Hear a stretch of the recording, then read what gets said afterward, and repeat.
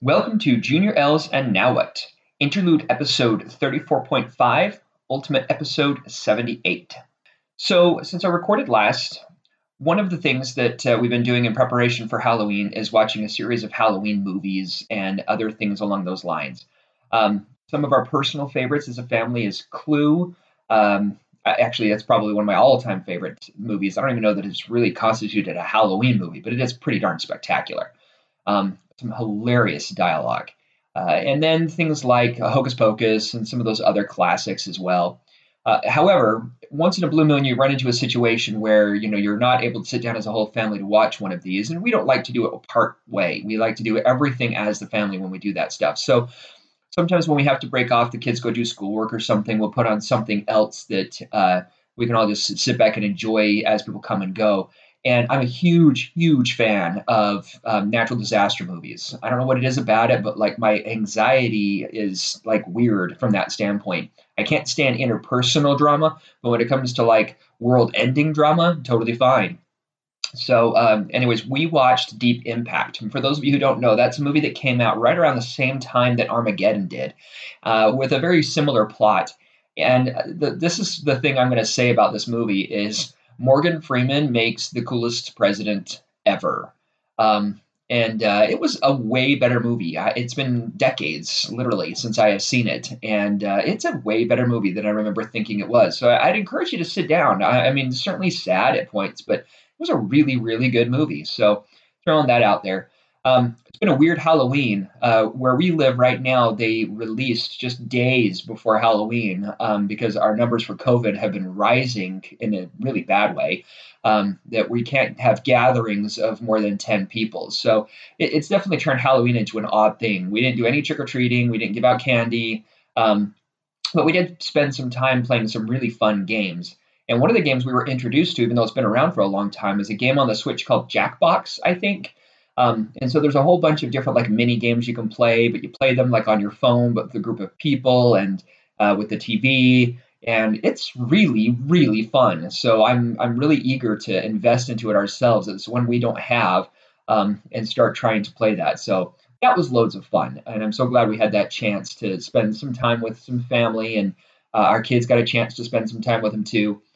So that was fun. I'm also very excited for the fact that the season 2 with Mandalorian has started back up. We haven't started watching it yet, but it is back up, so that's really cool. And the latest My Hero Academia movie, which came out at the beginning of the year, I think I shared in the podcast that awkward adventure we had when we went to see it. But the movie itself was really good. Has finally come out in digital form. So we bought that. We haven't rewatched it yet, though. So I'm very excited to do that soon. So just some thoughts that have occurred to me over the last week or so. This was actually something that my wife mentioned to me, which I found really fantastic. We often think about the 5 stages of grief in relation to loss. A passing of a loved one or a permanent separation or whatever the case may be. And she recognized and pointed out that those 5 stages of grief transcend that. They also go into things like, let's say you have a person that you either discover has some form of disability or gains a new disability. And, so there's a certain degree of loss or separation that happens there, even if that loss or separation is in the form of viewing things from how you wanted them to be versus reality. A person you thought might be a star athlete, and then something happens, and they'll never be able to be an athlete again. Or, you're hoping somebody's be able to go through all the years of college and come away with a fantastic job, and come to find out they may not be capable of living on their own, and that kind of stuff. And so those 5 stages of grief impact you in that situation as well, or impact all of us. And then the other area that my wife pointed out very wisely, I felt, was in this world of this pandemic, this COVID, people keep trying to reach back and say, I want things to return to normal. Well, they'll never return back to normal. Society has to bend to the will of the really reality, even though we want to resist it and fight it at times. And because of that bending, that changing, it never goes back. It kind of goes back to the idea that what if we could go back in time? Well, you want to be able to go back to a certain location at a certain time. But if you think about the way the universe is constantly expanding and moving, and our solar system is spinning around the center of our galaxy, and we've talked about all this before, but there is no way to return back to where you were. If you did, you'd end up floating in space and die very rapidly. And so we need to move on. And we really genuinely, for a lot of us, have to go through these 5 stages of grief to move on. So that's something that I thought was very profound and something I think we all need to think about. Are we holding on to something that we need to let go of? I am going to say there's a whole song about letting go, but I'm not going to go into that. Anyway, so the other thought that I had is related to a quote I may have shared already, but it's been on my mind a lot lately, and I want to share it again. One of my favorite producers, directors, writers is J.J. Abrams. He's done a lot of fantastic and amazing stuff, and I know a lot of it's controversial because it's maybe not ended the way people wanted it to, etc. One of my favorite movies, if I were to give a top 10, this would be in it, is the soft rebooted Star Trek movie that came out some time ago that J.J. Abrams did. And it was truly amazing. But one of the quotes that came from him is, "Mystery is the catalyst for the imagination." And that quote apparently came from when he was younger. He and I think it was his grandfather went to one of those like mystery shops that they had back in the day. I don't know if they even exist anymore. And when they were there, he either bought or received as a gift a box with question marks all over it. And what was in it was supposed to be a complete mystery. And this is when he was a child. And apparently he has still never opened that box with the intent of always wondering what is in it to keep that imagination alive. And I don't know, I find that fascinating because it really makes you view the world a little differently. So that's just kind of a cool food for thought. So on to the scripture that I wanted to cover. This one, it's in the Book of Mormon, chapter 1, verse 2. And it says, "And about the time that Ammoron," so the Ammoron was a prophet, and this is after the Nephites have crumbled into war a few hundred years after Christ had come and visited them after his resurrection. The people were in pretty bad state in lots of respects, war, society, spiritually, probably more than anything. So let me start over. "And about the time that Ammoron hid up the records unto the Lord, he came unto me." So this is referring to Mormon himself. "I being about 10 years of age, and I began to be learned somewhat after the manner of the learning of my people. And Ammoron said unto me, I perceive that thou art a sober child, and art quick to observe." And there's actually a question posed in the lesson manual on this, but I really like the question, so I'm going to lean on it. And that is, what does it mean to be quick to observe? I don't have a clear answer to that one personally, but I really like the question because in the world we live in today, there's a horrific amount of stuff going on, whether it be just the volume of data that we're able to access, the volume of data that's being thrown at us, the volume of opinions that are out there, the volume of things that people want to say is truth, the volume of things that people want to say is falsehoods. You hear about groups of people who are intentionally fighting back on not getting tested for COVID versus, the other side of the fence.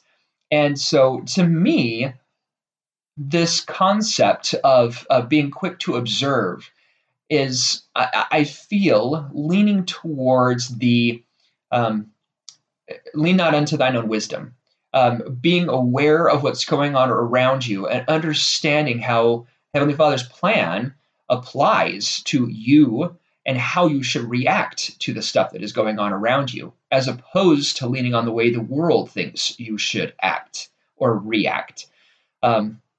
I think that's very important that we identify that. Okay, so moving on from that to the series of jobs that I shared that I was going to continue down. This is job number 3 in my list.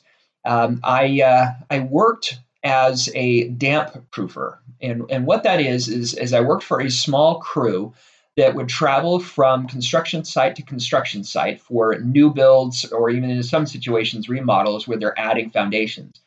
For those of you who don't know, the foundations are for the most part typically made out of concrete, and concrete is very porous, meaning it's got a lot of places where moisture can come and go, and we obviously don't want our basements flooding. And so what we do is we spray basically tar on these foundations, and that creates a barrier to moisture. As one of those, let's call them grunt workers, the crew I was part of was typically a crew of four, and we would go out to these sites, and one person would spray, one person would clean, because we'd have to clean up the foundation, make sure we don't get on something dirty, or else it'll just come right back off again. A lot of these foundations have metal ties sticking out of them that we have to break off, because where that metal enters or exits that foundation is also a spot that's kind of a, for lack of a better word, a weak point in the foundation. And so we have to make sure that that's covered in a thicker barrier of this tar. So needless to say, especially in the summer months, when you talk about like tar and feathering, there were days I would come home from work and I would be covered in tar. Now, not head to toe, because obviously I wasn't a moron and went like naked or anything, but my arms, my hair, my face, my neck, sometimes my legs, if I was silly enough to wear shorts, and that kind of stuff. And that tar, especially when it gets hot and it gets on your skin, I certainly understand why people didn't like being tarred and feathered. Having said that, I share this experience because really, I would argue that this was probably the strongest foundation for me learning how to do hard things, because it was hard. It was physically challenging and sometimes physically exhausting. We would go to a job site, we'd do 3 or 4 foundations, we'd jump in the car, we would drive an hour to get to the next site. We would do it 3 or 4 more foundations. You don't have a home base per se. And so, our home bases were gas stations. I ate more gas station hot dogs and drank more Mountain Dew than I could fathom. I also learned very quickly which gas stations had the cheapest Mountain Dew or the cheapest hot dogs and the best. Holiday gas stations, by the way, at the time had the best and cheapest hot dogs, which was kind of cool. But it was, good to know. Anyway, so that was a big moment in my life transitioning into learning how to work hard, which really impacted my ability in the future when I was getting jobs. Because reality versus perception is king. And if people perceive that you are working hard, now, admittedly, I felt like I was. But if they can see, especially from a contrasting view from other people, that you're working hard, it's easier to get noticed because that perception is paramount. So that's something to keep in mind.